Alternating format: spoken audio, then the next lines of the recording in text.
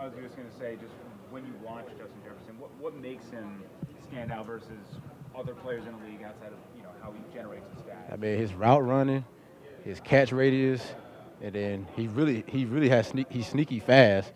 Like he actually get away from a lot of people, and then he's outstanding with yards after the catch. So like I feel like he's a complete player. How much does Mike Evans and also Godwin help you in preparation? Oh yeah, yeah, you know how them two are. So How much have you studied Kirk Cousins?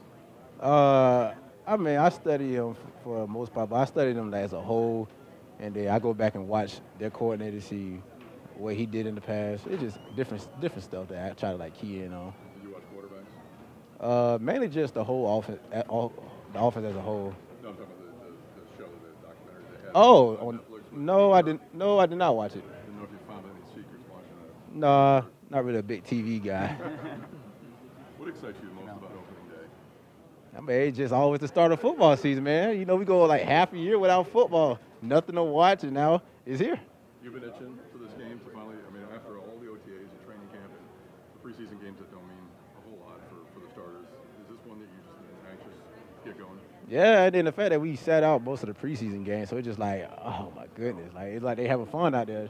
And then they teased us the Baltimore game when we got like 2 series, and then all right, you guys, it's like we'll just get it out groove.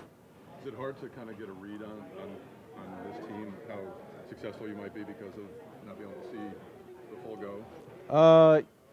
Yeah, it's gonna be kind of difficult at first, but then you just get a feel for it as the game goes on.